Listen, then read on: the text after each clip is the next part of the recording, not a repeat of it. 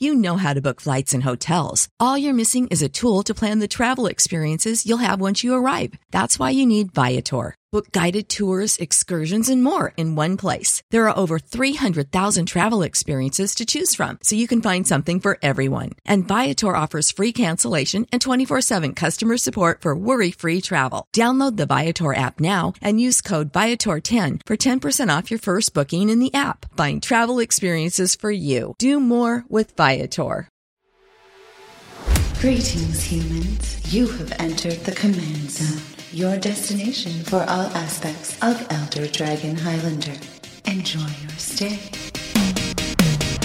What's up, everybody? You are watching / listening to the Command Zone podcast. I'm one of your hosts, Jimmy Wong. Hi, everyone. I'm DJ. The Jumbo Commander himself has joined us in the house to talk about all things Strixhaven. DJ's been around quite a bit for Strixhaven, and we're very glad to have another professor like you in the house. There are a lot of cards around. I don't know if you noticed this, but a lot of cards. We're slowly moving through our coverage of Strixhaven, and today we're talking about Commander 2021 cards. Yep, and specifically how those cards might fit into your 99. So this isn't Strixhaven, the main set. These are the cards that come out of the Precons, and we're going to be covering the white, blue, and black cards today. So these come from all of the decks. They're not specifically from any of them. We've been doing so much stuff. We've been talking about so many cards. There are going to be so many synergies. You might be interested in making these synergies come true for yourself. Well, in that case, head on over to cardkingdom.com/command-zone, you buffoon. Get over there and buy some cards using that affiliate link. Or what? You know what? Get some sleeves while you're at it too. That's why I use, when you use that affiliate link, of course, you are supporting the show directly. And any, if you made an order back in April, we did this awesome collaboration with Magic Kids, which gets Magic cards to schools around the nation and helps them with after-school programs and all that good stuff. That's really awesome. Magic, was a place for me to, explore myself and, nice. And really, when I was a kid, I was playing Magic on the playgrounds and making friends with Magic. So yeah, it's great. That's when I fell in love with Red, because I saw Lightning Bolt and I was like, this is so cool. Of course, the show is also brought to you by Ultra Pro. Ultra Pro provides all of the awesome playmats and stuff you see on game nights. They also make stuff for each set. So if you like the Strixhaven art, if you like the mystical archive art that was in this set, wow, you can get some of those playmats right now from Ultra Pro. They also help us provide the stuff for game nights that we give away to our lucky viewers every single week. And finally, last way to support the show is directly at patreon.com/command-zone. We shout out one lucky patron every single week. So this episode is dedicated to Daniel Woodling.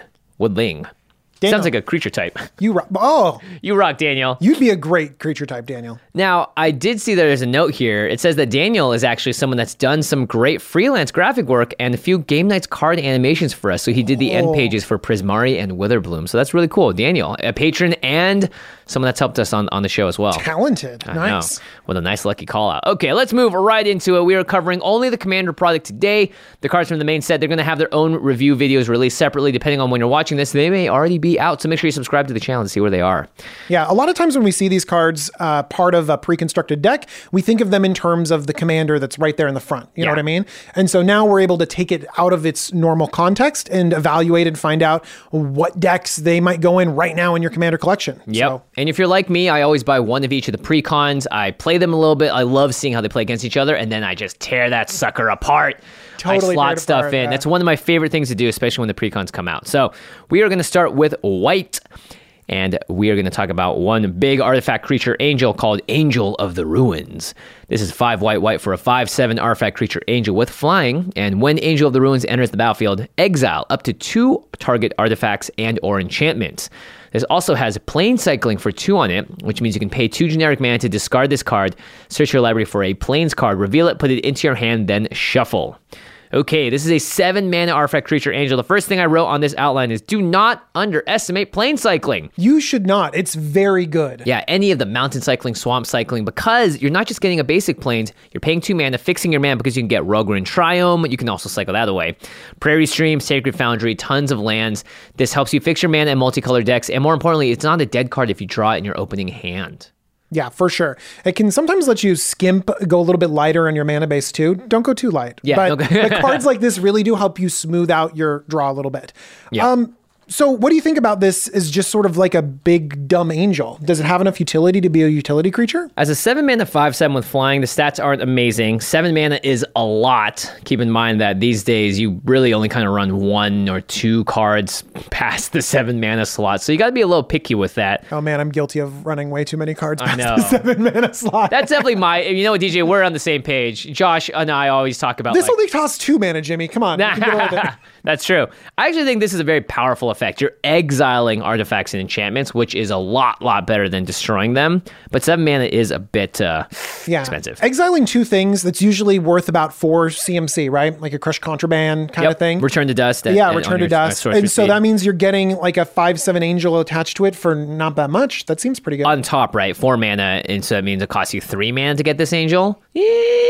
That math doesn't always work out. No, it doesn't. Fans, it really doesn't. But I would want to flicker this. I think this is where you're going to have a lot of fun, especially because you can reuse this in a rune deck, or maybe you're going to cheat it out of your graveyard by reanimating it. Mm-hmm. There's also cards like Angel of Sanctions, which has Embalm on it. So like these are kinds of cards you want to put into your graveyard already. So I could see Angel of Runes, right?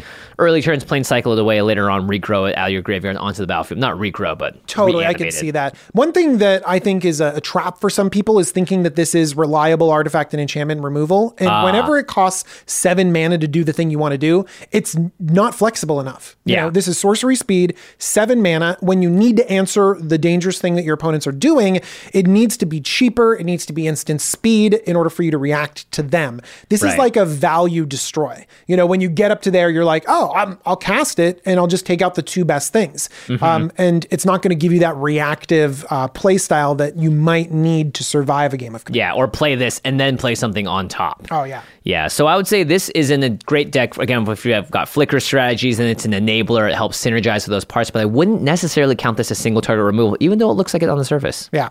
All right, Jimmy, next one. Let's go. Archaeomancer's Map. Oh, yeah, we were once together at this table screaming about this card. Let's scream about it again. 2 and a white for an artifact. When Archaeomancer's Map enters the battlefield, search your library for up to 2 basic plains cards, reveal them, put them into your hand, then shuffle. Whenever a land enters the battlefield under an opponent's control, if that player controls more lands than you may put a land card from your hand onto the battlefield. Hello. So this is got the classic white element of like, here's how you're going to catch up to your opponents land-wise. But more importantly, it's a 3 mana draw 2. It's like divination, but for 2 planes. Baseline, you just draw 2 planes. It's not embarrassing. Yeah. And then the fact that this is on the battlefield and it can happen over and over and over again, and it will because you're in white, you know, this is great. People are calling it the white cultivate. I don't think it's obviously that good. It's the closest white's gotten to cultivate. Well, I don't know. Is it better than cultivate or Kodama's Reach? Well, So hang on, you 3 mana. Yeah. You get two cards essentially. Now with cultivate, you immediately and automatically get 1 onto the battlefield tapped. This one, you have to be lucky enough that in your first go around, someone has more lands than you and plays a land. And then it's going to be the same-esque value as a cultivate. And then it's exactly the same as cultivate if you can do it before it comes back around to you. If you can do it twice, then it becomes better than cultivate. So you do have to pair it up with card draw to make sure you have enough lands to keep doing this over and over again. And then you also kind of have hope that someone else at the table is playing a ramp spell every other turn that's land-based so that you have someone to catch up to. Because inevitably, you will be at the front of the line in terms of how many lands are on the battlefield, right? I think that if white can just play a game where it's like second when it comes to mana ramp at the table. Oh, yeah. It's amazing. Good job, white. I think Cultivate's only better for me right now, specifically in this current mindset, because you have all these wonderful landfall synergies in green, and green is much more suited to take use of your extra lands, like with Scape Shift and different ways. Jimmy's just like, hey guys, I like Cultivate better because green is better. Yeah, sorry. That's how that intro is going to go. But he's not wrong either. But here's the thing about Archaeomancer's Map. It's an artifact, so that means that you can do things with synergies with artifacts, which is what Lorehold is all about. So Osgir the Reconstructor, you can sacrifice this, bring it back to the battlefield, and make 2 token copies of it. That means you get to draw 4 planes if you do that. That seems pretty darn good. Now, they are basic planes, so you do need to make sure you have a lot of planes in your deck to do that with. But like Brago can flicker this every single turn. Oh, and more and more planes. Like, it just seems like this is going to be a white commander staple. I liked how you wrote down Sun Titan, because this is a card that I want to bring back with Sun Titan for sure. And there's tons of other ways to get artifacts back into your hand, but if you flicker with Brago, you can put Pan Harmonicon out too, and then just go nuts with your artifacts. Gosh. crazy. Yeah, if you're playing 3-color decks too, Archaeomancer's map looks a lot worse. Sorry, just gonna put that out there. I think you're maxed out at 2 colors because, searching up 2 planes. Actually, maybe you could play it in a 3-color deck if you have a lot of planes. I don't know. Yeah, but remember they are basic planes. You should play your basics. But if you're in a 3-color deck, you have to think of what other color are you interacting with, right? And what kind of ramp opportunities do they have? You know, if you have green, then Archaeomancer's map not so hot. Yeah, but if you're playing like Esper, then maybe this is something you decide to run. Yeah, for sure. Yep. Okay. All right, let's move on. Bronze Guardian, 4 and a white for an artifact creature golem. That's a star 5 with double strike and then ward 2. So this is a new evergreen mechanic that says whenever this creature becomes a target of a spell or ability an opponent controls, counter it unless that player pays the ward cost, which in this case is 2 generic mana. This also says other artifacts you control have ward 2, and that Bronze Guardian's power is equal to the number of artifacts you control. Okay. What's cool is that ward stacks. So if you have 2 copies of Bronze Guardian out, again with like Osgear, the Reconstructor, you can make token copies of it, then every one of your creatures has ward 2 twice. So it basically makes them untargetable because that's 4 extra mana to target it. That's cool. Do you like the ward mechanic? I think it's good. It's not great in Commander because oftentimes people will just pay it. Mm-hmm. People do pay the 1 for Rhystic Study these days. They do pay it. And so paying the 2 to get rid of something, it is a bit of a tax, but it's not game ending. Got it. Hexproof is just infinitely better, right? Yeah, I think so. But, I don't love hexproof, so I think that ward being that middle ground is okay for me. Right. Yeah, I know some people don't like the hexproof and shroud worlds. In that case, I'm going to try and copy this with Cogwork Assembler or Saheli's Artistry or Sublime Epiphany and just make my artifacts literally untargetable because who wants to pay 8 mana once you get 4? So you like the untargetable aspect of it. I kind of like how big it gets. It's like a big, dumb attacking creature. Like, I mean, that shouldn't surprise you because I have an Akiri Lineslinger deck. Okay. The Akiri Lineslinger has a power similar, equal to the number of artifacts you have. So does this one. This has double strike, which means that it just smashes really well. And Akiri wants to get a lot of artifacts on the battlefield too, so it's going to get bigger. Yeah, so this is going to slot into there. And actually, I've seen it play like with cards like Cranial Plating. Mm-hmm. That's the artifact. Unfortunately, it's in black because it has black activation cost in it. That does the same thing. And so all of these cards play really well together. You mentioned Karnstructs, those play really well together too. Oh, yes. The old Karnstructs, everyone's favorite little 0/0s that just keep getting bigger. Yeah. So I really like how big, dumb, attacky these things can be because they can just pressure your opponents a lot more than you could think. Yeah. So I like that. You want to put it in a deck where you're really making use of that double strike, and equipment seems like a good way to do so. Yeah, I mean, if you have double strike, Swords of, deal double that damage, get that double trigger going on. Yeah, for sure. Yeah, and double strike isn't a thing that when it starts going off, oh my goodness, hello damage. What we got next? Next, we have Combat Calligrapher. 3 and a white for a 3/3 bird cleric with flying. Inklings can't attack you or planeswalkers you control. Whenever a player attacks one of your opponents, that attacking player creates a tapped 2/1 white and black Inkling creature token with flying that's attacking that opponent. Ah, okay. So your opponents are incentivized to attack each other. They make 2/1 Inklings, and those Inklings cannot attack you as long as the Combat Calligrapher is on the battlefield. I like that it dissuades your opponents from attacking you. Yeah. That's always good. I'm okay with giving you some value to incentivize you to attack other people. It just feels like this is pretty fragile. All it takes is one removal spell and all the Inklings that you've been creating throughout the early game can be swung at you. Not just you could also steal the Combat Calligrapher so your opponent now doesn't get to be attacked by the Inklings. That's true. The thing I don't like about this is that, maybe in a super aggressive table, the Combat Calligrapher comes out and all of the players go, yes, all right, swinging out, making all these 2/1s. But let's say you have an Aristocrats deck at the table, you're giving them another token. So the Combat Calligrapher looks really good to me until someone kills it, and then they come swinging all at you, all these 2/1s that you made. So maybe you could make it indestructible, hexproof, and it could do some more work in those areas. It seems like a lot of hoops to jump through just to be able to, again, give someone an Inkling. Yeah. You actually put down Varchild, Betrayal of Keldor, which is interesting because it's a really good comparison to this. Varchild makes these tokens, but those tokens actually come back to you when Varchild dies. Whereas in this case, when the Combat Calligrapher dies, those tokens just chill on out there. Yeah. Varchild, I love the templating on it because those things, like, they kind of always come back to you. Yes, your opponent can do those sacrificey things that you're talking about. You know, either one of these cards with a skull clamp across the table from you is just heartbreaking. Oh my goodness, you know what I mean? So there's Wait, actually, this card sucks now. Imagine just playing and someone has a skull clamp. You're not going to play this out of your hand. No. You're giving them free two cards every single turn. I mean, you can generate Inklings too, so maybe you have a skull clamp? I don't know. Yeah, I don't know. Yeah. And then another card that Josh and I previewed, our first preview card ever, which is Rite of the Raging Storm. Another similar effect. You're making creatures for other people, but those creatures get sacrificed at the end of combat. I like Rite of the Raging Storm. Yeah, you know what? Over time, I found I liked it more and more because 5-1 with Trample, that could be a lot of damage. Yeah. It adds up. Next up, we have the Dig Site Engineer. 2 and a white for a 3/3 Dwarf Artificer. Whenever you cast an artifact spell, you may pay 2 generic mana. If you do, create a 0/0 colorless construct artifact creature token with this creature gets +1/+1 for each artifact you control. So these are the constructs, as you so aptly name them. I love this card so much. I really do. Just constantly, here's the thing, a construct for 2 mana is just a great deal. I will take that any day. Because that creature might be like a 6/6. Yeah.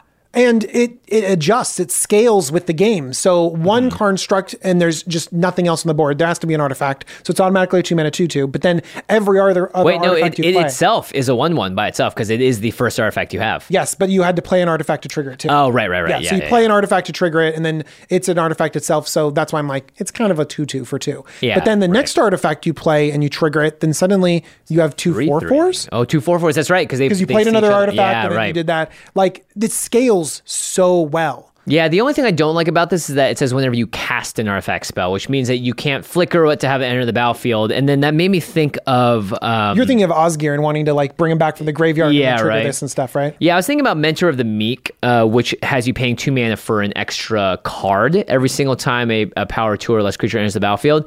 And that to me seems like it's actually pretty hard to trigger because 2 mana to me seems a little bit pricey. But constructs do get to be very, very big, so I see your point there. I know what you mean. Like, I've found myself wanting to curve out a little bit more in a lot of these decks. Yeah. And artifacts, you know, you don't often have 2 mana to spend. Right. You know? But maybe this is playing in a deck where you have a lot of little things, maybe in equipment decks and stuff like that, where, I mean, just imagine you play Baubles or you play other mana rocks or you draw your Soul Ring late, and usually your mana rocks are dead cards, but now they come with a huge body. Yeah. I like that part of it. I wish you could cast a ramp spell like a Soul Ring and use that Soul Ring to pay for Dig Site Engineer, but it's an on-cast trigger, so you can't do that. Sure. But I would compare it also, you put down Retrofitter Foundry, Mir Smith, Karn, Sound of Urza. Like, look at the rates of those cards and ask yourself, is paying 2 mana for this better or worse? And I think actually it's pretty good. It's pretty good. Yeah. All right. One final thing. DePaula Pilot Exemplar. Cares about dwarves, cares about artifacts, and the sort of do-nothing artifacts like vehicles, when you cast them, they don't do anything, but now they do with the Dig Site Engineer. So this seems like a perfect fit in those kinds of decks. Yeah, absolutely. Okay, Excavation Technique is 3 and a white for a sorcery with Demonstrate. Do we need a refresher on Demonstrate? Yeah, let's hit it. Yeah, so I'm going to read the card and then I'll explain Demonstrate. So, destroy target non-land permanent. Its controller creates 2 treasure tokens. So, on its face, 4 mana, sorcery speed, destroy non-land permanent. You get 2 treasure tokens. That's not a very good rate. You know, we can get this similar effect for 3 mana, maybe even less. But also, you're giving them 2 treasures. We're giving them 2 treasures, yeah. Demonstrate, though, means that you can have an opponent have a copy of this spell. Oh, thank you. But then I get an additional copy of that spell. So you get 2 casts of this, and I get 1. You get 1. So that means that this spell could go off 3 times, creating a much bigger impact on a 4-player game of Commander across the board. Yeah, so 4 mana, get rid of the 3 most problematic things on the board and exchange them for 2 treasures each. That seems pretty good. You just need to make sure that the person you're demonstrating with is down to do it with you. And I think people are down to do it with you. Like, there's a lot of politics going on, and when you can leverage what your opponents are doing and give them incentives, then you could get them on your side for a lot of other things. Yeah, not to mention, sometimes you do need to, when you're playing like against a Josh or even a DJ, get rid of 3 combo pieces because all 3 of them are problematic. It's not just the Great Henge, it's that plus this and the Commander. So, but actually, things like this are great equalizers in a game. I mean, if you can imagine someone is the arch enemy and you need to take them down, this is the way that you restore balance to the table, is by teaming up and taking someone, Josh, down a peg. Yeah, we'll just keep putting that in people's heads so that when we get back to Magic Fest, everyone knows who's the target first. Yeah, comparing the downsides to Swords of Plowshares, which has the person gaining life, and Path to Exile, which gives them a basic land. The 2 treasure tokens are very good, obviously. Yeah, I hate giving someone a land, honestly. Yeah, I do hate giving them 2 mana as well. So it's a little worse when you're trying to target their commander because the mana you're giving them is going to help them rebuild their board. But if you're just putting something in the graveyard and they can't get it back, that might be worth it. And the 2 extra mana, well, they're probably going to use it against you, so be careful. Also, in mono white, this is great, I think. Anytime you add another color to white, especially black, this just becomes, I think, a lot worse. Would you ever blow up your own things to ramp? I think so. If you had maybe because you're copying it, right? Maybe it's like I'm going to blow up that thing and I'm going to let you choose one thing, and then I'm also going to blow up this 1/1 token that doesn't do anything anymore. Get 2 treasures. Now I can play another spell this turn, or even next turn I play an even bigger thing. I think I like the idea of ramping it in next turn. Like 4 mana, you can take care of that problem. I'm just going to destroy 2 soldiers like you mentioned and get 4 treasure tokens to set me up for my next turn. I mean, it's a silly play, but I like it. If you remember Josh's Togo deck where he was using Gear per Ether Grid and stuff and just ways to, right? If you have improvise abilities in your deck, then having those extra treasures might be really good for you. All right, next up we have Guardian Archon, 4 white for a 5/5 creature Archon with flying. As it enters the battlefield, secretly choose an opponent. And this is the activate ability. Reveal the player you chose. You and target permanent you control each gain protection from the chosen player until end of turn. Activate only once. So for 6 mana, you get a 5/5 flyer. It enters the battlefield, and it's a secret player you choose, an opponent. And then at any point, you can reveal that player and give yourself and a permanent that you control protection from that player. So they can't target it, damage it, do anything to it otherwise. So I really like the idea of secretly choosing a player. Right. I think that's a really fun mechanic. I like stalking Leonin, Oh, right. And I think that that's a really fun play because I think it's really cool that everyone's like, I wonder what they chose. And who they chose, yeah. Who they chose, and you write it down, you stick it underneath the card. I think that's super fun. But this is just a 6 mana 5/5 flyer. And you can only do it once, which means you better be flickering it. That's how I think about it. Ephemerate, Rune, all those sim cards, Brago. Being able to reset this all the time, like, okay, cool, I used it up, because that feels bad, right? You pay 6 mana, get this 5/5, you choose a player, and then boom, got you one time, and you still have an awesome 5/5 flyer at the end of it, but you don't get to do it again, because you just have it for that turn, right? You know what? You mentioned Brago, and that sounds really great. So basically, you reveal the player, and you have protection, so Brago can't be blocked. And then Brago will get in no matter what. Wait and then a you second, I it. didn't even think about that. That's right, you can choose Brago for the permanent, and then it can attack because it has protection. Wow, DJ, you made me sound way smarter than I actually was trying to be. I mean, literally, I was just trying to reset you were just the saying card. it right now. You're trying to reset the card, but... Yeah, well, that's great, though, because it can come back, and then you know who you're going to attack. You can choose the same player, and at the same time, or let's say the person that's the most likely to target it, you could choose them.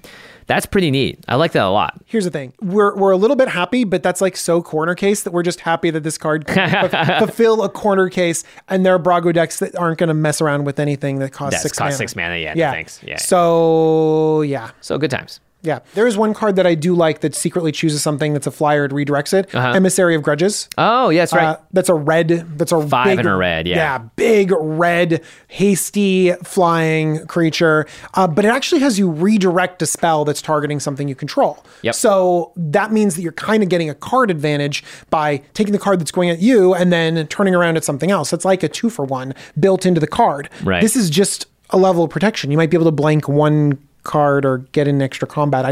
Yeah, I like how you thought about Emissary of Grudges. And Stalking Leonin too, right? It gets rid of a card attacking you, a target creature attacking you when you reveal the chosen player. So that's nice because it actually is removal. This, in this case, just kind of blanks their spell. I don't know. Let's take a look at monologue attacks. Let's take a look. Deliver a monologue.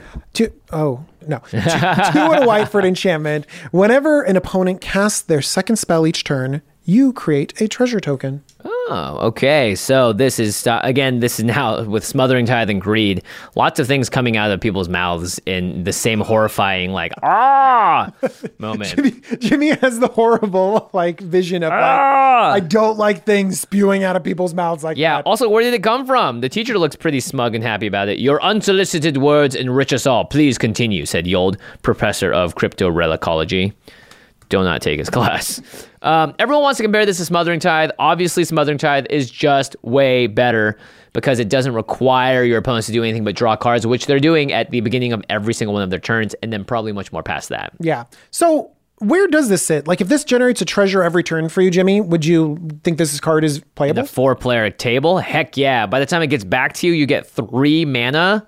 Well, okay, if everyone generates a treasure, but what if it's just one player as it goes around the table, 1 treasure per turn? So 1 treasure per turn. Keep in mind they're not land, so they don't stick around the battlefield. I think that's okay, but it's not great. Well, 1 treasure per turn would kind of be a land. Right, but you're getting rid of it, in your mind. And then you don't get that again.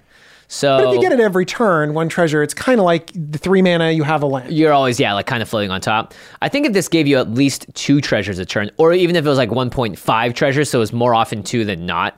Yeah, I think it needs to be 2 or more often 2 than not. I mean, Monologue Tax is a 3-mana spell. That slot is usually really crowded in decks. But if you're in a mono white deck, this is ramp, and this is something that you are desperately looking for. Even in in a Lorehold deck as well. I feel like this could be really good. It may also depend if your play group is the only kind that's just like play one thing, slam it down, play one thing, slam it down. Then Monologue Tax, if it gets you no treasures on the turn you play it. Oh my gosh. Yeesh, that's never where you want to be. But you might not, because if you play this on curve on 3, like at 4, some people will just play a 4-drop. You know what I mean? Or they've ramped a little bit. They just play their 5-drop. They're curving out. I think you have to get to a little bit higher mana costs or play against specific decks for people to actively play 2 spells, especially when they have the option to just be like, oh, Monologue Tax? No, I'm not going to ramp you in the early game. Yeah, the more competitive your play group is, the lower drops they're going to have. So that's going to definitely determine whether or not by turn 4 or 5 you're getting those 1 to 2 treasures, as opposed to just like, oh, well, everyone just played one thing, so it didn't matter. The more competitive, though, I think the more reliable you want your ramp to be. Yeah, and again, when I say competitive, I don't think Mono White has much of a stake in that world to begin with. Yeah. So, but I do see Monologue Tax. It just feels like another type of staple for White because they don't have many things that do this in Mono White. If I was in Mono White, I'd be running every single card like this that I could just to catch up to the other players, even if they're a little clunkier. Mangara, the new Mangara, right? Where if they play 2 spells, you get to draw a card. I've seen that trigger quite a bit. Mm-hmm. You know, I've played that and I've felt pretty good, but I have not drawn cards a lot of the time. Like I usually draw like 1 card every 2 times around the table. I think people avoid it. That's a 4-mana spell, right? It's a 4-mana spell. Drawing a card is better than creating a treasure, but I'm wondering how often people double spell, especially in the face of something like this. Well, the next time you're in your play group, just take note, because this is something that like Jorian Ruin Diver decks, they're always trying to play more than 1 spell a turn. But if your play group literally is just playing on curve 1 spell each turn, then a card like Monologue Tax is going to get a lot worse. I think a lot of people are just going to slam this in their decks, and it's not going to perform as well as they want it to. That doesn't mean that you shouldn't try it out and you shouldn't play it. Doesn't mean that's bad either, good. Right? Yeah, I think it actually can be very good. Right. But I think that people are overhyping this. True. I can feel that. All right, next up, we got the Promise of Loyalty. It's 4 and white for a sorcery. Each player puts a vow counter on the creature they control and sacrifices the rest.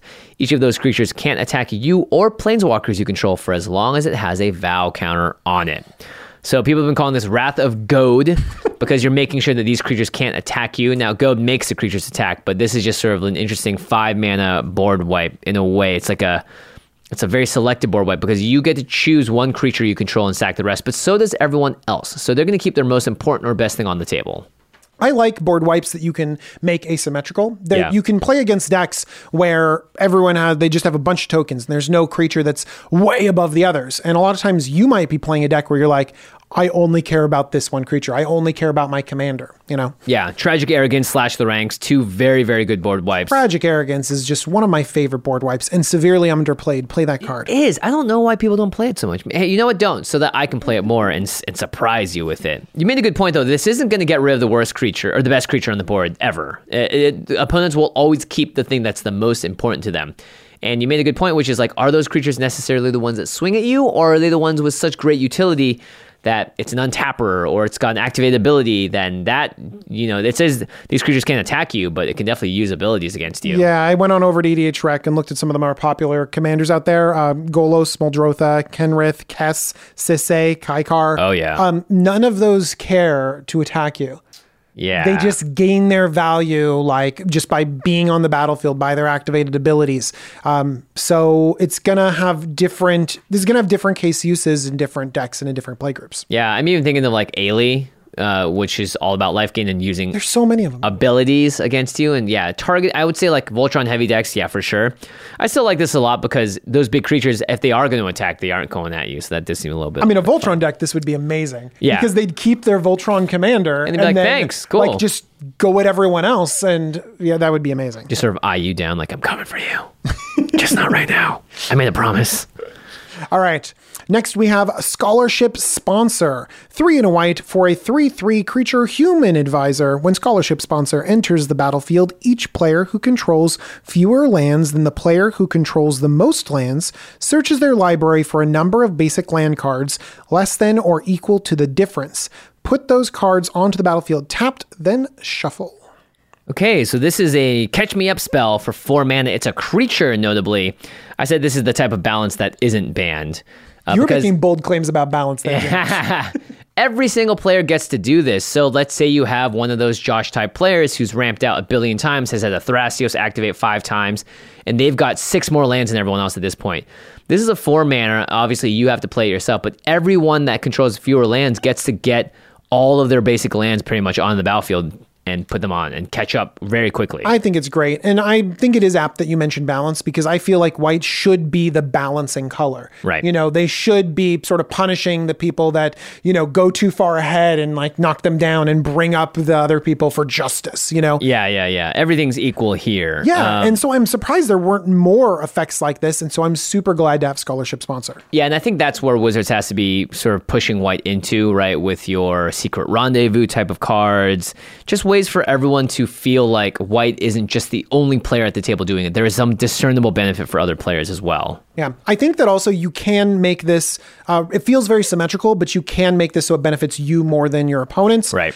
Jimmy, how many basics do you play in a 3 or 4 color deck? Oh my gosh, in a 3 color deck, like 6, 5 to 6 at most sometimes. And then in the 4 color deck, that number goes down to like 3 just because or 4, you just want one of each or something depending. Yeah. A lot of times I will have like 3 to 6, like you mentioned. I have like a Prismatic Vista or something like that. Right. And so I want to be able to fetch a basic. And so I want to have some redundancy there to fix my mana.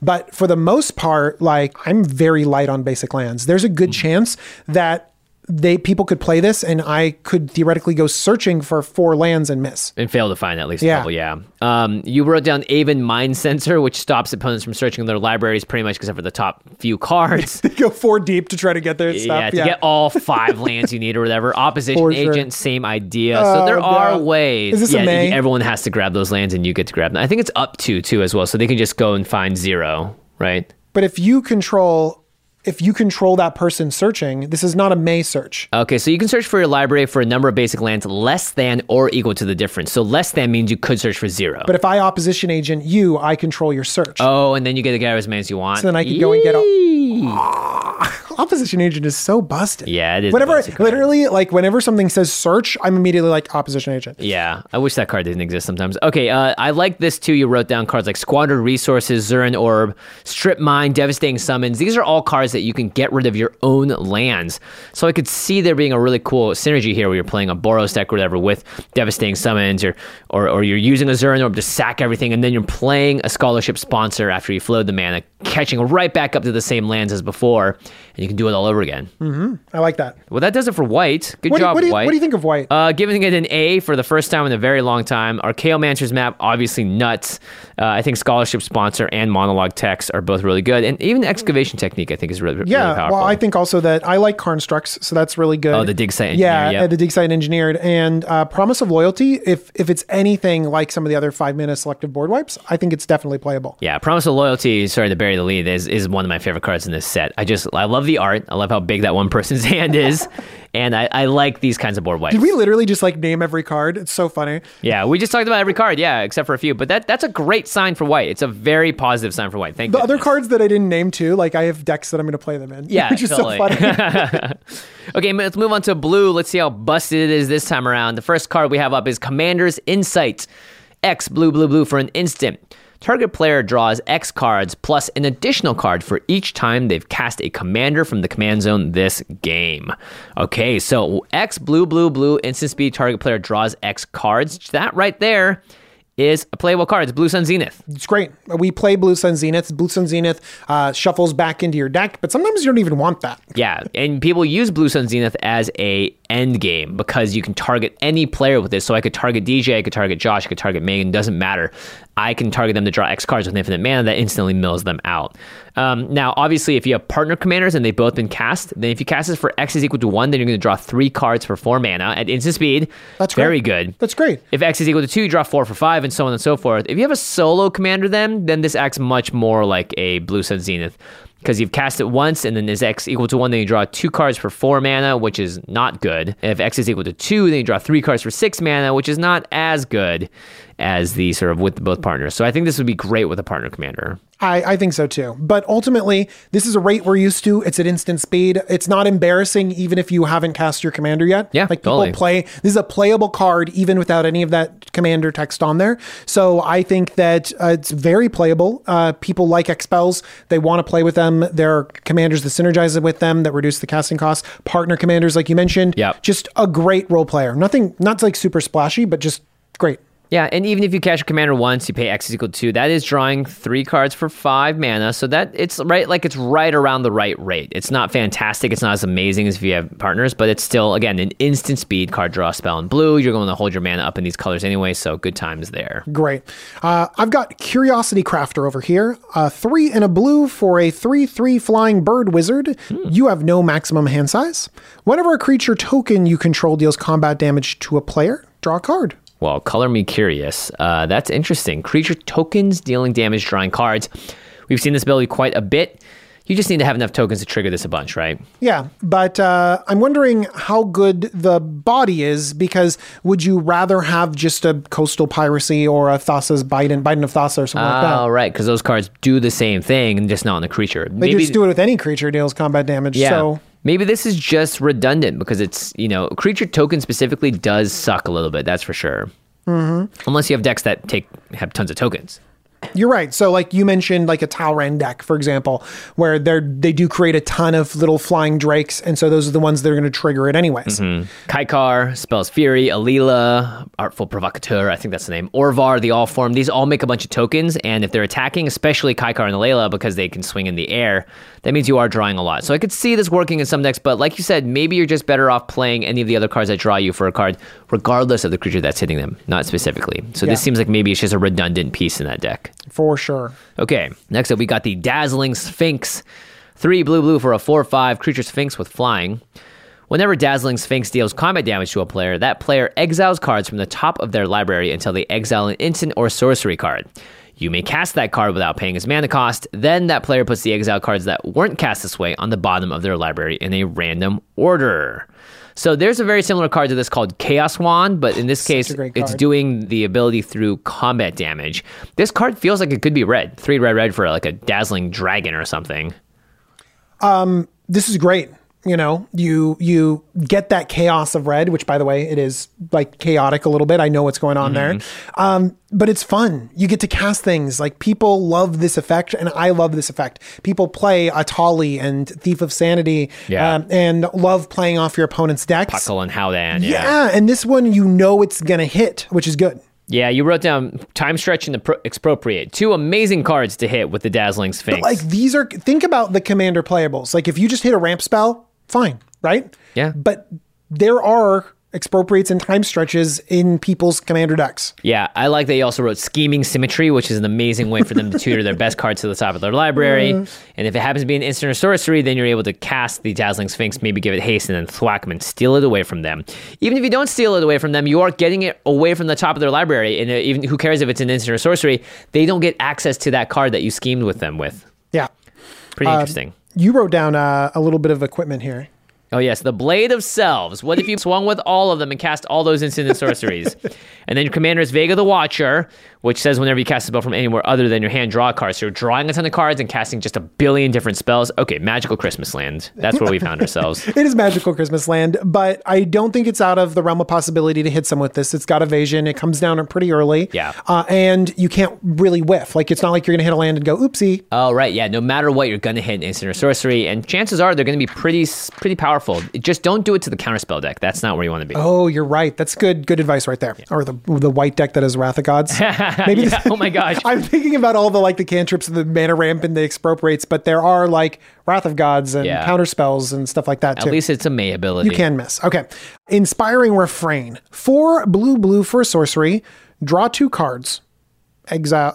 That's it. That's it. Exile Inspiring Refrain with 3 time counters on it. Oh. It also has Suspend 3 for 2 and a blue. This is interesting because Suspend is weird. Let's talk this out so we know what's going on, because there's kind of 2 modes to play this card. So should you decide to cast it normally, you're paying 4 blue, and then blammo, you cast it, you draw 3 cards, and then you exile it with 3 time counters on it. 2 cards, Jimmy. Oh. 6 mana, draw 2. Okay, maybe I don't want to talk about Suspend anymore. Anyway, after you've done casting it, it goes into exile with time counters on it. And every upkeep, you remove a time counter. When all have been removed, you can cast it, ignoring timing restrictions. Absolutely.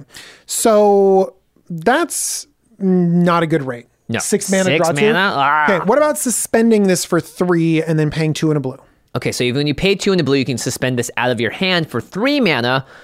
But you could also just cast Divination and not have to wait 3 turns or 3 upkeeps or get rid of all those time counters to cast it. That's right. But this will, after you draw 2, once you draw the Divination, it can go in exile and you can draw a second Divination for 3. Okay. It just takes 6 turns. Yeah, so if you're in the Commander game, and we found that these games end around turns 9 through 11, 9 or 10, even if you cast this on turn 3, that means you're only getting to cast this 3 total times maybe throughout the rest of the game. That doesn't seem great. Well, no, not 3 times, twice, because you suspend it, you cast it on turn 3, it's turn 3. Oh, right. You suspend it, and then you have to wait 3 more turns. It's turn 6 by the time you draw 2. Ugh. And then it's turn 9 when you finally get your value that's better than a divination. Yeah, the game should and be draw over by 2 that more. point. Yeah, you're only going to play this in a Joyra type deck that's got clock spinning, ways to get rid of this. But even then, you probably don't play it. Yeah. Sorry, gamers. I really wanted to like it. I really did, because I do like suspend, and I thought it's interesting to suspend and keep drawing cards. I thought that'd be cool, but they didn't push it enough. It is very similar to a Cycle from Future Sight, which has almost identical text, but across 5 different cards, which is Arcblade, Chronomantic Escape, Cyclical Evolution, Festering March, and Reality Strobe. Our editor just went, Jimmy, why did you make me pull up 5 different cards? Just to show you that this has existed before, and you don't see any of those being played in Commander. And you need to pull them up, because I don't know what any of those do. It's basically the same thing, but guess what the red one does instead of drawing cards? Deals damage. Yeah. The green one gives some +3/+3, blah, blah, blah. All right, moving on to the last card, or not the last card before the mid-roll break. It's Muse Vortex. Is what we like to call a trap card in Yu-Gi-Oh! This is X blue for a sorcery. Exile the top X cards of your library. You may cast an instant or sorcery spell from among them with mana value X or less without paying its mana cost. Then put the exiled instant and sorcery cards that weren't cast this way into your hand, and the rest on the bottom of your library in a random order. Okay. I like what you did here. You got scientific. Yes, I got scientific. Or unscientific. Super scientific. I grabbed my Spells Matter deck and was like, let's try to draw some cards. Okay. Yeah. So ultimately, when my instant sorcery deck has about a third instance and sorceries. Okay. So like 33. Which is a huge saturation. Yeah. Okay. So if I were to draw 3 cards off of this, or pay 3 into X, then I would statistically be likely to draw 1. 1, right? Because those instant sorceries are a third of your deck. So that's a 5 mana draw 1. Uh-oh, not sounding good. But when you draw 2, it has to be CMC 3 or less. Ooh. To cast it for free. Right. Yeah, so and then not all the time when I were to draw that 1, could I even cast it for free? Maybe if I was guaranteed the ability to cast it for free, or ever even cheat on mana, then it might actually regain some of that. But honestly, in every situation that I tried, even getting really big amounts of mana, it wasn't drawing and playing out the way that I wanted to. The only way that it could actually start being okay is when I started cheating that X. Okay. So Mizzix of the Is Magnus is a great way to do that, obviously, by lowering that X spell totally. Zaxara, the Exemplary, likes X spells and can pump some mana into it. Yeah. Even when I was putting things like just imagine six into this. So this is 6 blue, 8 mana. Okay. Again, when we're talking about a third of my deck is instants and sorceries, I'm hitting 2 spells for that. And yeah, I can cast one of them for free. So does this need to be in a deck where you're running like 50% cards that are instants or sorceries? Because I do like that you don't have to put everything on the bottom of your library. You get to draw those cards into your hand, so that does seem like a little more exciting. This is also a sorcery, by the way. Don't tell anyone. Yeah, but just compare it to the card value that you get from Commanders Inside. Right. You're guaranteed to draw the cards. You may not whiff ever because you're drawing the cards. Muse Vortex does have a chance to just whiff if you're going like 3 or less. That feels bad. Totally. There are some cheaty things to do. Just imagine if you're running Ancestral Vision in your deck. So it has a spend on it, but it has a CMC of 0 so that you could actually play like X is equal to 1 and cast it like that. Yeah. What if you have top deck manipulation? You have top, you have Scroll Rack, you have Mystical Tutor, Brainstorm, Jace, all of that stuff. So I can see how in the exact right deck, this could be fine. I thought you were going to say better than fine, but yeah, fine is right about there. I think it's just fine, honestly. You know, Epic Experiment is a card that I think all of us at some point have looked at and gone, this is it. This is the game-winning card that I could play, but it never actually pans out. And I don't know if Muse Vortex, even though you draw the cards into your hand, makes the difference. Yeah, because Epic Experiment, like, you just play it for big and then you play all of the spells. Even though this can get you those other cards, it's a little bit of a fail-safe to get the cards that you miss on into your hands. Just hitting instants and sorceries, it just doesn't end up being good enough. In the last game nights, I believe I was ready to cast this spell, potentially that or I bottomed it. I'm not sure, but I was having my big turn before I got murdered by Josh. And I was like, I'm so close. Maybe I'm going to cast Muse Vortex. I forget if I even kept it on top or bottomed it. That goes to show. I love how Jimmy was like, it was my big moment and I bottomed it because it just wasn't good enough. It was even if I didn't bottom it, I could totally see a moment where, and I did this in another game nights where I did X is equal to like 8 and got like 2 things off it. And I was like, that sucks. I just paid all this mana into a spell. That's likely in a third of your cards. Like you could get 3 or 2, and that's totally expected. You have to be okay with that scenario. Yeah, I think you have to be running an absurd amount of instants and sorceries in your deck, or be able to cheat cards out or cheat mana costs like crazy to make this really good. Okay, before we get on to the rest of blue, including some very powerful cards in black after that, we gotta take a quick mid-roll break and hear from our sponsors. Angie has made it easier than ever to connect with skilled professionals to get all your jobs projects done well. I absolutely love this because, you know, if you own a home, it can be really hard to maintain. It's hard to find people that can help you for a big project or a small. Well, whether it's in everyday maintenance and repairs or making dream projects a reality, it can be hard just to know where to start. But now all you need to do is Angie that and find a skilled local pro who will deliver the quality and expertise you need. Angie has over 20 years of home service experience, and they've combined it with new tools to simplify the whole process. Bring them your project online or with the Angie app, answer a few questions, and Angie can handle the rest from start to finish. Or help you compare quotes from multiple pros and connect instantly, which means you can take care of just about any home project in just a few taps. Because when it comes to getting the most out of your home, you can do this when you Angie that. Download the free Angie mobile app today or visit Angie.com. That's ANGI.com. All right, welcome back, everyone. We are covering the C21 cards, but how they work in your 99 from Strixhaven. Let's move on to the rest of blue. What we got? Yeah, we got a few blue cards left. We've got a perplexing test. Oh. 3 blue for an instant. Choose one. Return all creature tokens to their owner's hands. Return all non-creature tokens to their owner's hands. Hey, it's like evacuation, right? So this basically bounces everything at instant speed for 5 mana. Almost everything. Kills all the tokens. Kills all the tokens. It's like, hey, you guys got tokens over there? Gone. You guys got creatures over there? Gone. Evacuation is playable. Oh, it's very playable. Anything that even smells like Cyclonic Rift in this format is playable. And Perplexing Test has a faint whiff of Cyclonic Rift. Yeah, because Cyclonic Rift is one-sided. Bounce all of your stuff and not my stuff. And if you do leverage the token, non-token thing where you have a lot of tokens and they don't, right, then it can feel Cyclonic Rifty. Yeah, like Taurand. You're going to bounce your Taurand, but also all of their non-tokens, and you keep your tokens that are all 2/2s. If someone's swinging at you with 1,000 Kiki Jiki tokens, you get to say no to that. That's kind of cool. I think people are going to riot in the comments that we compared this to Cyclonic Rift. Yeah, they're like, excuse me, no no thanks. But I do think that it could be a very good card, and Evacuation is reason enough to give this a try. Yep. I want to see Josh play this in his Orvar deck because he's making tons of token copies. Oh, of you're things. right. That's awesome. Yeah, although this is creatures specifically, so that is a little different. That is a little interesting there. Okay. You'll play it if you like that bouncing stuff. Next up is Replication Technique. 4 in the blue for a sorcery with Demonstrate. And it says, create a token that's a copy of target permanent you control. Again, Demonstrate means that when you cast a spell, you can choose to copy it. And if you do, another opponent gets to do so as well. And the players can choose new targets for their copies. So this could make up to 3 copies of target permanents. So 5 mana sorcery, create a token that's a copy of target permanent you control. Seems like it might be good in like the Sakashima deck, where you can make a lot of legendary copies of things.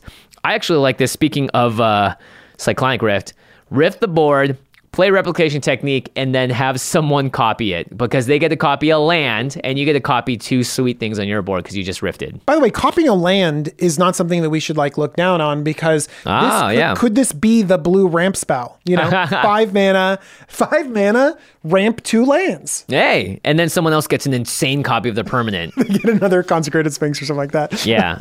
This is interesting. It's definitely tempting to always want to do this, because for 5 mana as a sorcery speed, it doesn't seem amazing, but if you get to cast this twice, and then you make sure that your opponent doesn't do anything too crazy with it. Maybe all the Demonstrate cards are like, hey, I will give this to you to demonstrate as long as you promise to not copy that.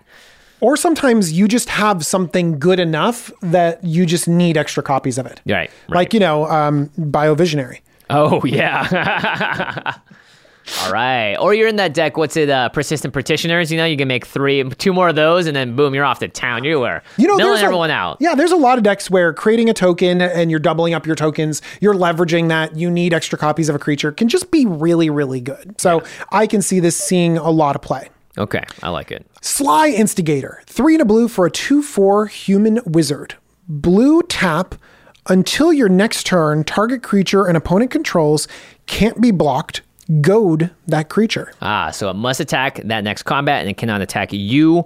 And it makes it unblockable. Yeah, that's right. It has a player other than you if able. Forcing combat's cool. I like Goad. Forcing combat's really cool. Yeah, I do like Goad, but you made a really good point when we were talking about this in the other room, which is like, yeah, you can goad that creature, but what if you wanted to get rid of that creature by forcing it to attack? It was like some really powerful 2/2.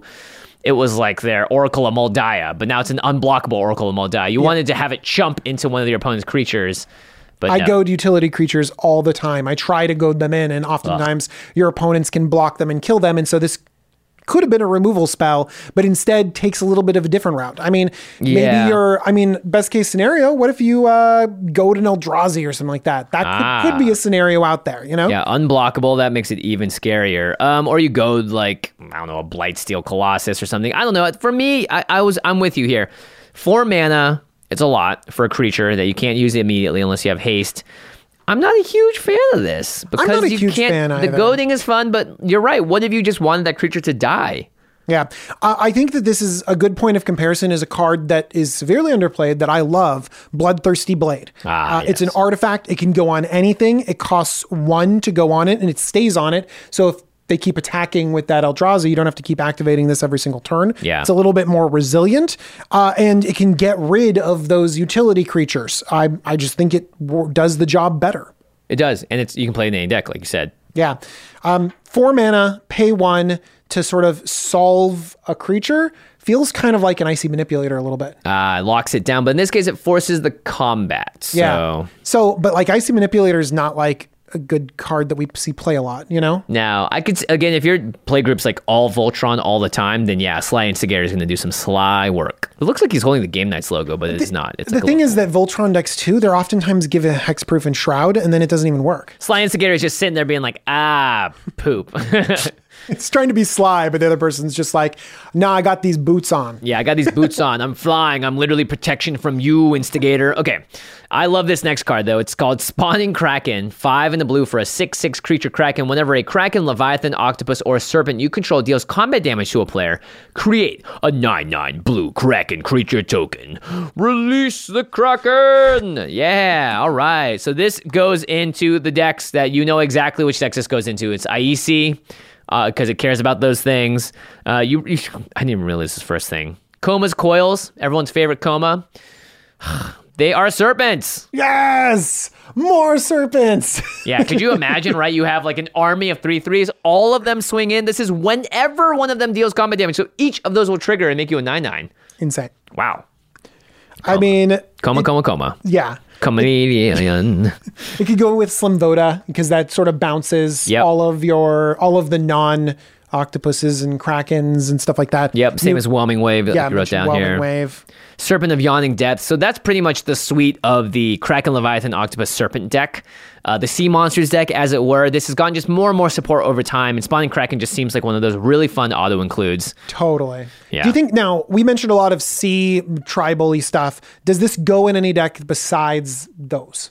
Maybe if you're just being Vorthos about it and you want to play, what's that planeswalker that loves Kraken? Kiora, yeah. You're doing a Kiora type deck because she can make those 9/9s. There's also that one enchantment, the Saga one that makes it at the very end. Kiora battles the Sea Gods, yeah. Like that? Yeah.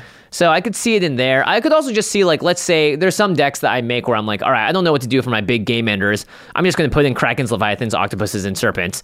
And then Spawning Kraken seems pretty fun there. Because it's still a 6-mana 6/6 at the end of the day. You've made a lot of good reasons to like this card. Yeah, I'm on board. It's just fun and dumb. Yeah, I like it. Big fun and dumb. My favorite kind of Magic card. All right, we got Theoretical Duplication. 2 and a blue for an instant. Whenever a non-token creature enters the battlefield under an opponent's control this turn, create a token that's a copy of that creature. Okay. So this seems like a lot of value here, obviously, because it's whenever a non-token creature enters the battlefield. So if an opponent's putting out a lot of creatures, right, then you get to get all of them? Or you get copies of all of them, right? Well, it's non-token creature enters the battlefield and an opponent's control this turn. Oh, okay, so you can do it at instant speed. Yes. You can copy a bunch of things if they're getting multiple things. So you're right. If they're getting multiple things, usually if they're casting a creature, it's very difficult to get multiple things. You get one thing. But there are times when multiple creatures enter the battlefield. Things like Primal Surge, Tooth and Nail, Living Death. Well, that is if you don't lose to the... Wait, if you Tooth and Nail their infinite combo, do you get it first? Whenever active player, non-active player. Oh, no, you don't.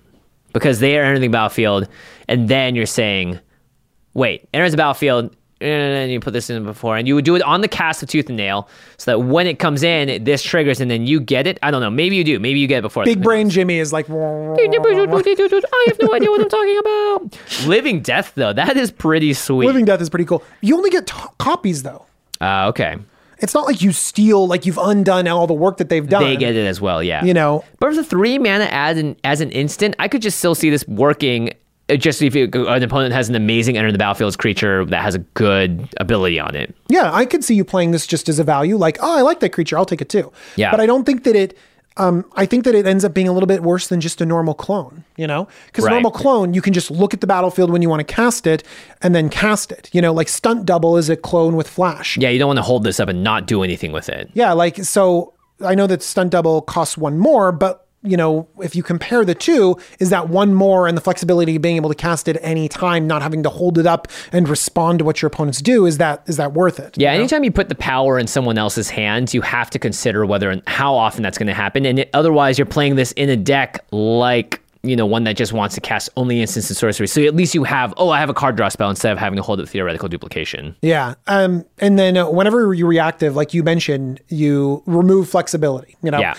And sometimes you have to wonder, well, if they're playing something really, really good, would I rather just have counterspelled it? Ooh, that's a really good point. Because they still end up with a creature at the end of it. Yeah. Good point indeed. You also wrote Brudiclad, Telgor Engineer would love this card. And I kind of agree, because if you're playing Brudiclad and someone plays an Avenger of Zendikar and you Theoretical Duplication it, you get a token copy of Avenger, you get all the 0/1 tokens, and then on your turn, if you play a land, those 0/1 tokens go to 1/2s, play 2 lands, they go to 2/3s, and then if you switch them into Avenger of Zendikars, because that's a token that you have, then they're 5/5s with 2+1/+1 counters on it, they will become 7/7s. You've broken it, Jimmy. I've broken it. You've broken Commander. So glad that I'm here. All right, those are all the blue cards. What do you think about blue? I actually like it less than white, which is awesome. Yeah, which is awesome. Really awesome, because I think that there are some cards that do things that other cards do better. Like I'm seeing it and be like, oh, like Evacuation. You know, this is like Evacuation. Right. You know, this is like Blue Sun Zenith. You know, this is like Tempt with Reflections. Tempt with Reflections, yeah. So like this is like Bloodthirsty Blade, but it felt like all the other ones that we were comparing it to is like a tiny bit better or a tiny bit worse, and it's not really bringing the new mono white divination, Kadama's Reach, crazy stuff, right? Sounds like Wizards might be listening, and they might be thinking about the fact that White's got to catch up, and the other players and the other colors can't be speeding ahead like they have in the past. Shout out to Dazzling Sphinx. Dazzling Sphinx, yeah, it's pretty cool. I like that. Okay, let's move on to black. First up, we have the author of Shadows, also known as Brandon Sanderson. He's always hanging out behind us on our set here. 4 in black for a 3/3 Shade Warlock. When author of Shadows enters the battlefield, exile all cards from all opponents' graveyards. Choose a non-land card exiled this way. You may cast that card for as long as it remains exiled, and you may spend mana as though it were mana of any color to cast that spell. Boom! 5 mana for a creature like this. I'm in. I'm in too. Gonti is a very playable card, and this doesn't do the exile your graveyard things. This is sweet. 5 mana to get rid of everyone's graveyards, and then you can cast their best spell out of there. Yeah, it has more control than Gonti, because Gonti is great, and we love it. You know, we're not going to trash talk Gonti, but it only goes 4 deep, right? Right. This can hit anything in any graveyard. It's in your opponent's graveyards, and good. Neutralizes their graveyards too. Yeah. Remember, handle your opponent's graveyards, please. Because if you don't, you're going to feel the bad side of it when they just completely go nuts and they're dredging something and they just got this massive thing and they're doing all crazy things with it. Author of Shadows, big sweep, gets rid of all of it at once. Yeah, I guarantee that your opponents are using their graveyard in some way. Graveyard synergies is awesome. I'm a huge fan. Yeah, this card just seems like it's imminently playable in any black deck. You would be hard pressed to find a reason not to play it because you need graveyard hate, and this comes with card advantage on top. I think it's great. One thing that makes me like it, not like it a little less, but you need to be aware of is that if you do have sort of value engines that flicker it or bring it back from the graveyard, it's hard to get that card's worth of value over and over again because you've exiled everything you want. You know, the first time you play it, you have the pick of everyone's graveyard and it's awesome. If you sack it and bring it back or something like that, then you only have what's in the graveyard now. Or maybe you do it early and then wait later, and then you reanimate it at the right time or flicker at the right time. Oh, for sure. I mean, still think it's great. If you can find a way to flash this in response to someone trying to target something in their graveyard, then you win the game. Jimmy. You just win the game. Good achievement right there, Jimmy. Yeah, exactly. Tweet at Jimmy when you do it. Will do. Maybe I might get a lot of tweets and realize the monsters I've made. All right, next up, we have Blight Mound. 2 and a black for an enchantment. Attacking pests you control get +1/+0 and have Menace. Ooh. Whenever a non-token creature you control dies, create a 1/1 black and green pest creature token with, when this creature dies, you gain 1 life. Okay, so this is a pest maker that gives them +1/+0 and menace Menace when they're attacking.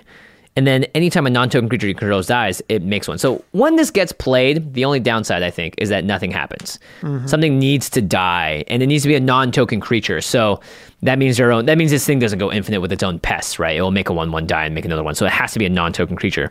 But still, this seems like it's not bad. How many pests do you want to get off of that for this to be worth its card? A few, maybe more. 2, 3? 2, 3, yeah. Maybe 3. Maybe I think 4. 3 I'm happy. I think I'm happy if you're playing this in an Aristocrats deck because you're already incidentally draining all of their life. Now, the pests would be incredible if they drained a life and gained you 1 when they died. Jimmy. But in this case, I mean, a lot of those Aristocrats decks just want creatures dying. And your own creatures are going to die because your opponents are going to target it. They do not want that Zulaport Cutthroat on the battlefield. Blight Mound's going to make you some pests. And the best part is, if you have like 5 2/1s attacking with Menace, how many of those are you realistically blocking? Yeah, like you don't have enough creatures to do so. No way. And a lot of times in these decks, you don't care. Like these are disposable creatures that you can just throw away. And when they die, great, awesome. They drain life and gain you life. Yeah. And a lot of times in these types of decks, this little bit of chip damage that you get in ends up being really valuable because you are trying to pressure your opponent's life total by little drains here and there. So the Menace and the +1/+0 are relevant. Yeah. Do you need other pest cards in your deck to have this work? No. I don't think so, not at all. It's sort of like Bastion of Remembrance, a very similar type card that's 2 in the black. That does give you a token when there is the battlefield, but I could see Blight Mound just having a nice place in a lot of those decks. Plus, board wipe protection, you can make a lot of pests, and they all have menace. And then they're definitely coming in for that damage afterwards too, right? Yeah, so cards like Pawn of Ulamog, Teysa Orzhov Cylon, those are cards that can play a similar role. You have to wonder whether this being an enchantment is a good thing because it's harder to interact with, or whether you'd rather be a creature because it works with your other synergies, like your Zulaport Cutthroat, like your Blood Artist and stuff like that. So there's some strengths for it being an enchantment and some weaknesses. Yeah, the careful balance when you're making token decks is to make sure that you have enough non-token creatures that can die to even make Blight Mound start to do its thing. Absolutely. Okay, next up we got the Bold Plagiarist. Don't be this person, by the way, if you're a student. Plagiarism is just a bad idea. It's one of the quickest ways for you to fail a class. A message from Jimmy. Yeah. Don't cheat. Don't cheat. I mean, if you're going to cheat, at least do it in a way that people can't tell you plagiarized it, right? Don't be so bold about it like this person. Oh, yeah, here. that is pretty bold, huh? Yeah, 3 and a black for a 2/2 with Vampire Rogue with Flash. Whenever an opponent puts one or more counters on a creature they control, they put the same number and kind of counters on Bold Plagiarist. See, this is why plagiarism is bad, because this card is bad. I really wanted to like this card, Jimmy, but I'm out. I really wish, why couldn't have just stolen it? You know what I mean? Like, there's Thief of Blood that steals that sort of stuff, but this, you're right, it just kind of it's 4 mana to flash it out, and it's not like, gotcha. It's like, I made my Bold Plagiarist kind of big too. Like, I could see this be as a white card and be like, hey, we can be friends. And okay. You know what I mean? Yeah. Like, we're both friends. Let's share the counters. No, like, you're just steal the counters. You're in black. It should have been bold. What's not plagiarism? What, a bold stealer? Bold stealer. Bold robber. Yeah. Bold thief, I guess. Jeez. Yeah, this doesn't make me feel good because, like, I would imagine this, if a Planeswalker takes up and you use this and it's on the battlefield, it's not like it steals the Planeswalker loyalty or gives this more. Now you just put a random loyalty on your Bold Plagiarist. Yeah, it doesn't seem good to me at all. There are situations where you can use the counters on it raw. There are situations where your opponents play crazy things, like if your friends have a Cathril Aspect Warper deck, and they've gone through a bunch of hoops to get indestructible counter, lifelink counter, and all this other stuff, then I could see Bold Plagiarist being a huge blowout, but they still have their creature. And you have to wait for someone to play Cathril to make this good. No, thank you. 4 mana, black can do better than that. Absolutely. Let's take a look at Cunning Rhetoric. 2 out of black for an enchantment. Whenever an opponent attacks you and or one or more planeswalkers you control, exile the top card of that player's library. You may play that card for as long as it remains exiled, and you may spend a mana as though it were mana of any color to cast it. Okay, I like this card. You attack me. Yeah.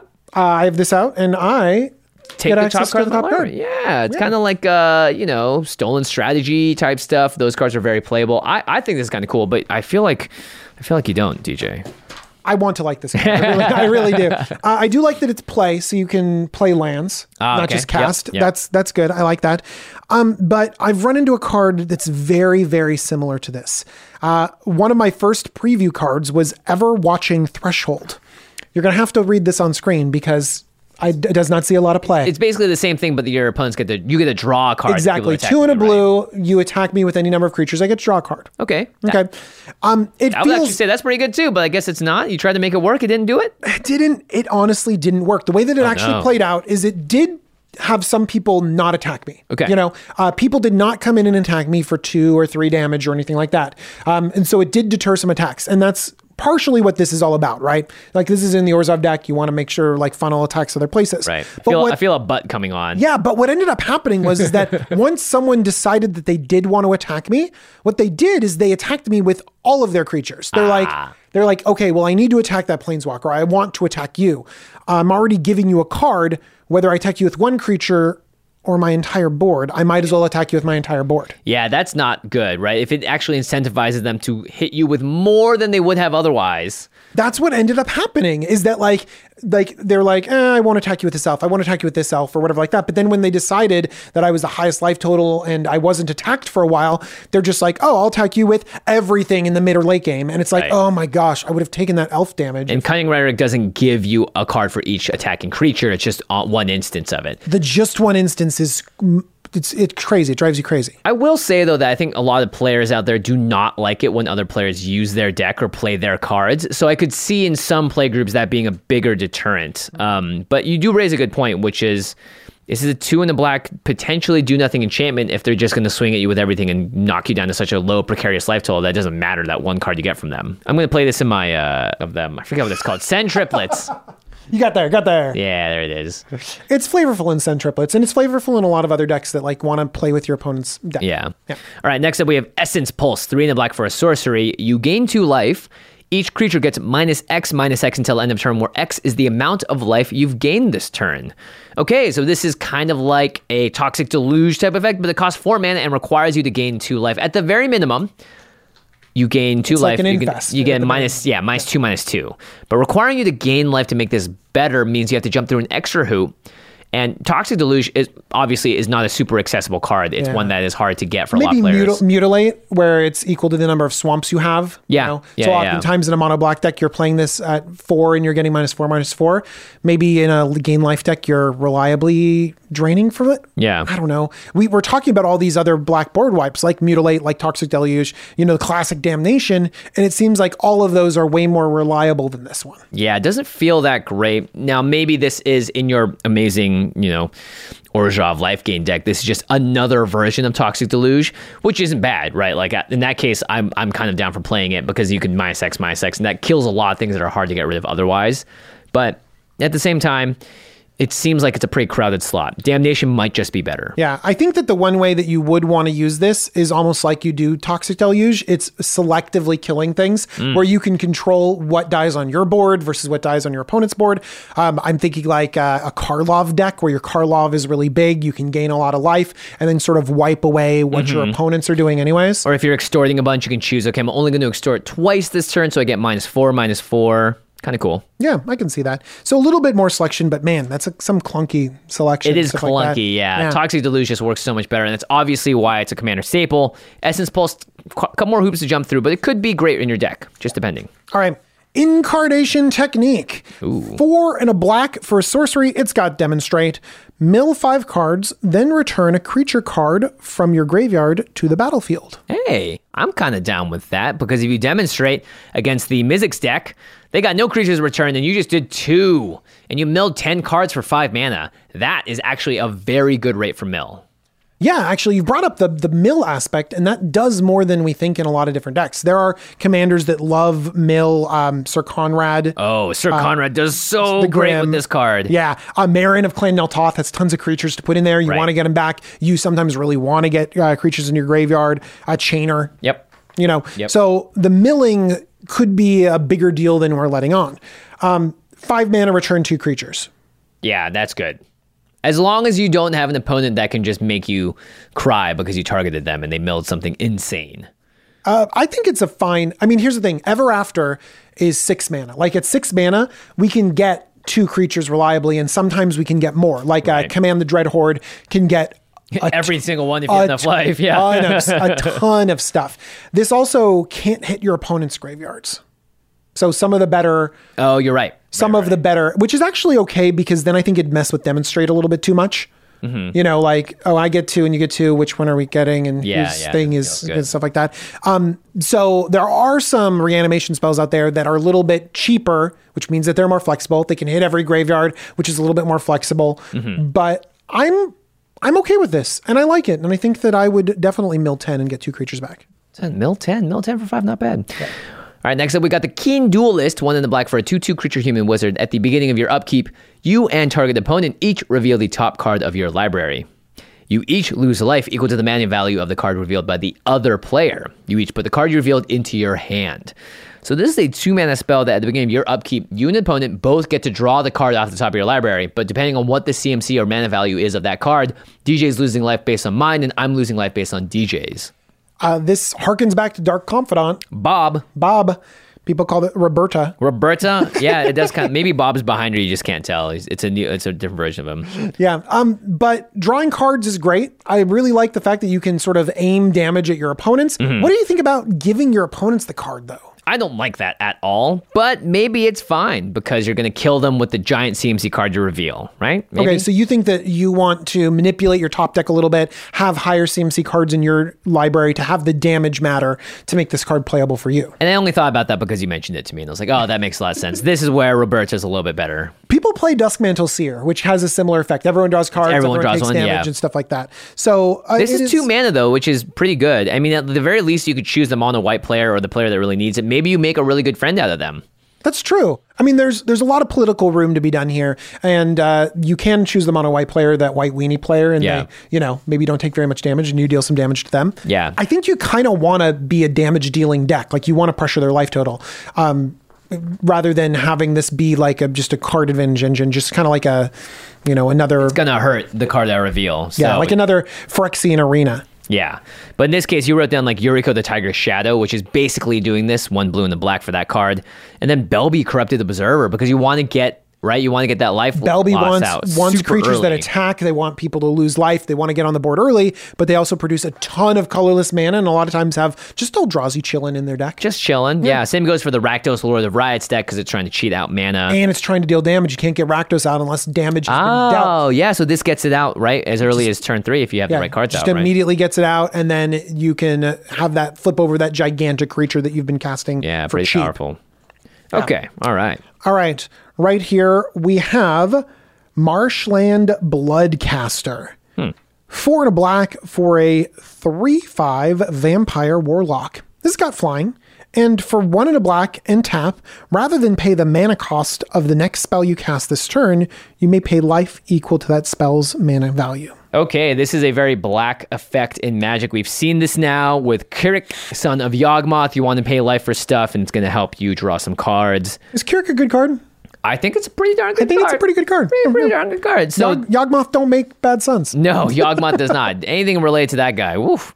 Bolas' Citadel, same thing. Oh yeah, life for cards is a very powerful effect now that you're mentioning all these other things. Yeah, Marshland Bloodcaster, though, that lets you do it out of your hand. It does require you to pay for a 5-mana spell and then wait probably a turn to then pay 1 in the black to tap it and only do it once.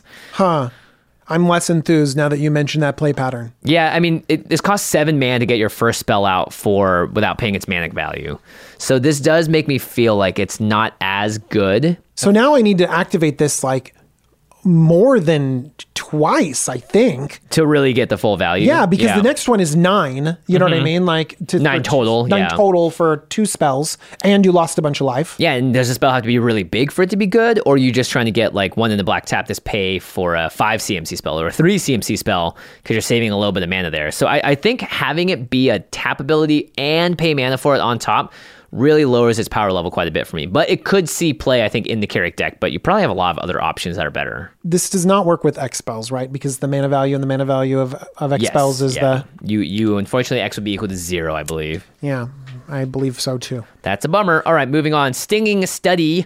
4 in the black for an instant. You draw X cards and you lose X life, where X is the mana value of a commander you own on the battlefield or in the command zone.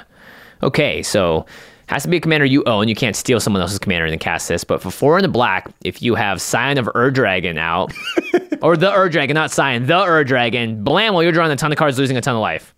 Well, you picked one of the most, like, the biggest commanders that you can have. Yeah. I mean, do you play this if you have the normal Scion of the Ur-Dragon? Like, do you play it if you can draw 5 mana, draw 5? Yeah, that seems pretty good. Pay 5 life. In black, at least, it seems like the exact normal rate for, like, Necropotence and stuff, right? Well, I wrote down a Promise of Power, 5 mana, draw 5. You know, there's also some other text on there, but that's not a staple, huh? Wretched Confluence is I've paid 5 mana at instant speed to draw 3 and lose 3. Okay. You know, I've done that before. You mentioned Necropotence, and I think that that's what we kind of have to think about this, like a one-time Necropotence. So I think that in Necropotence, I want to like draw fresh hand. Like I want to draw 7, you know?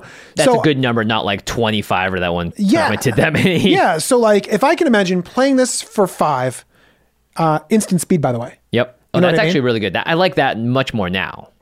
Yeah, for sure. Paying it for 5, instant speed, drawing 7, and then immediately untapping, and then suddenly I have access to like a ton of stuff on my turn.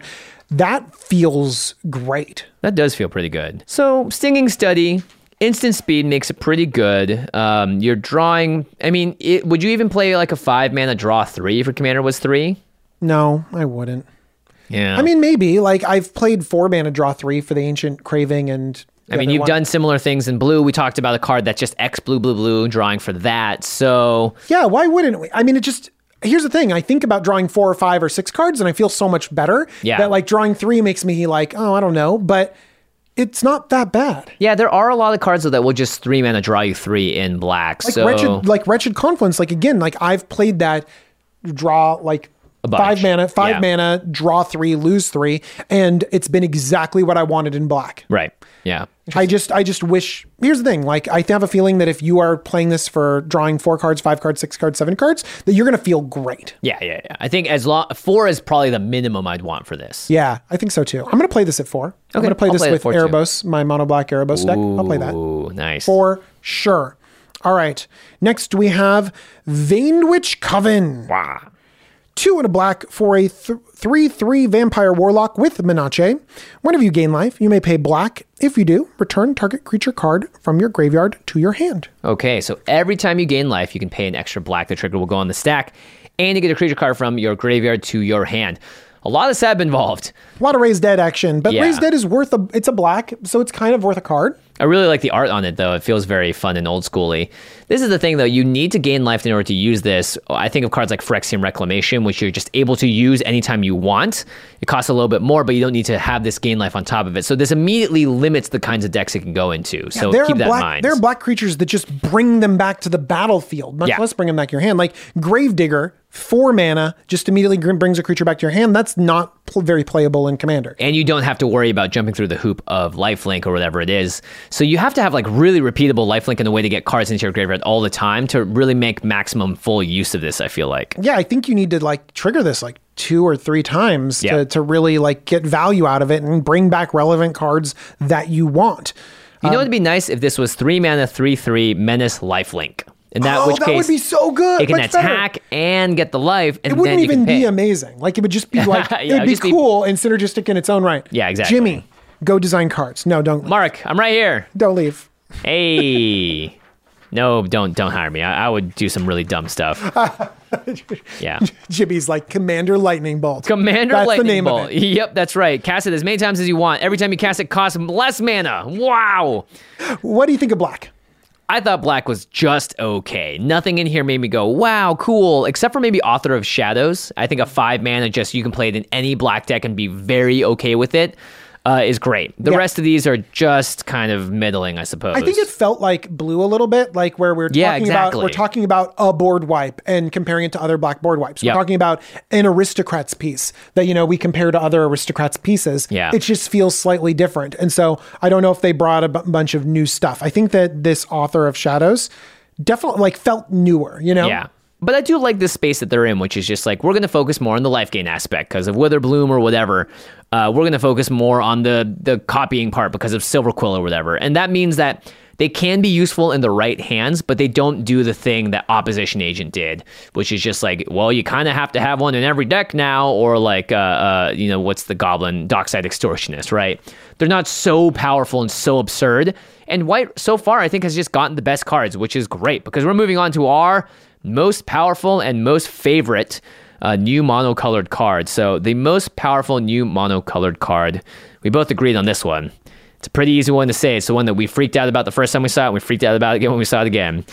We both wrote Archaeomancer's Map.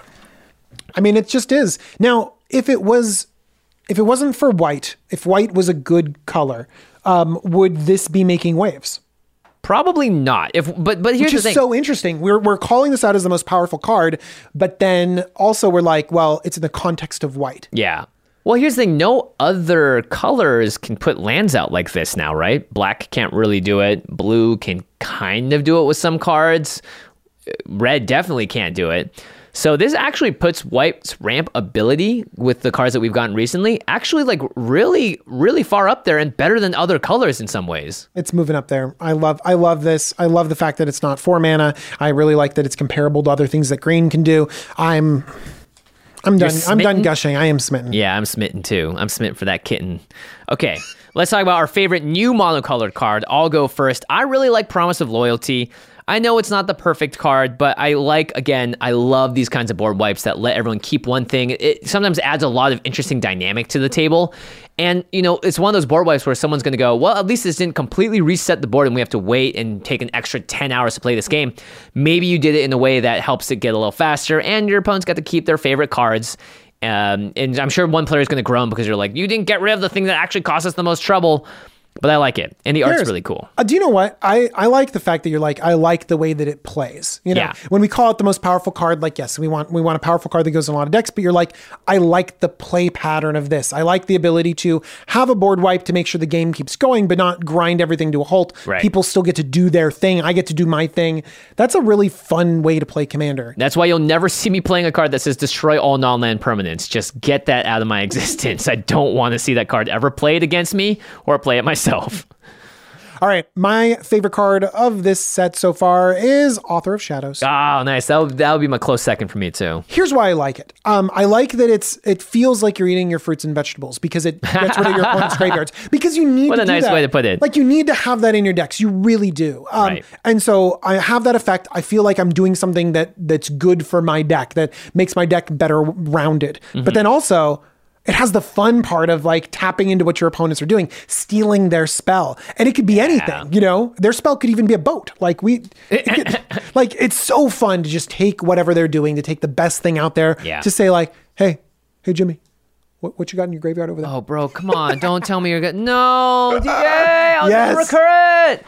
So I mean, not to great. mention, too, it doesn't even get rid of your own graveyard. So if you're playing a graveyard strategy, it's not like, oh, darn, I need a graveyard hate, and this is the only thing I had. If you're not playing Bajuka Bog, you should be. An Author of Shadows, if you're not playing it and you need some graveyard hate, this is a great staple, I think, for a lot of those decks. Right.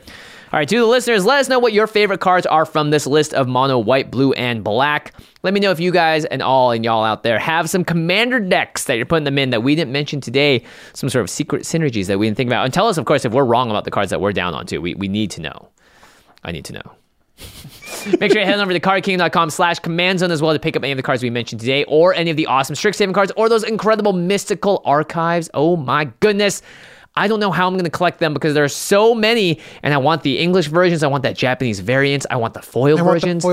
And they're so hard to get. Everything's hard to get, but you know what? Maybe you can crack them open in the collector's booster. I got a couple coming my way as well. I'm really excited. Ooh, yeah, I can't wait. Yeah, maybe I'll open them on stream or something. And of course, Ultra Pro, a big sponsor of the show. They give us all the playmats and all these incredible pieces of art. You can get the mystical archive art on the playmats. This is some of the best art I think Magic's seen in quite a long time. So really, really awesome there. I love that.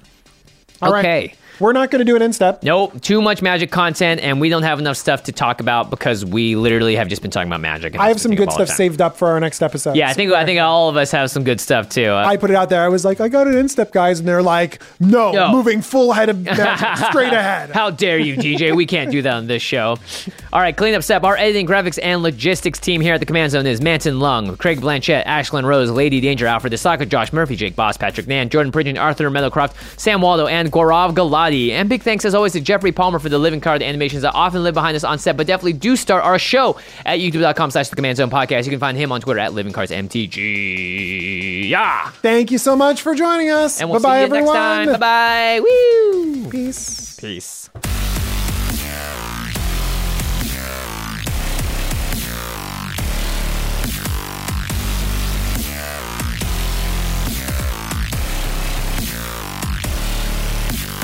Thank you for your attention.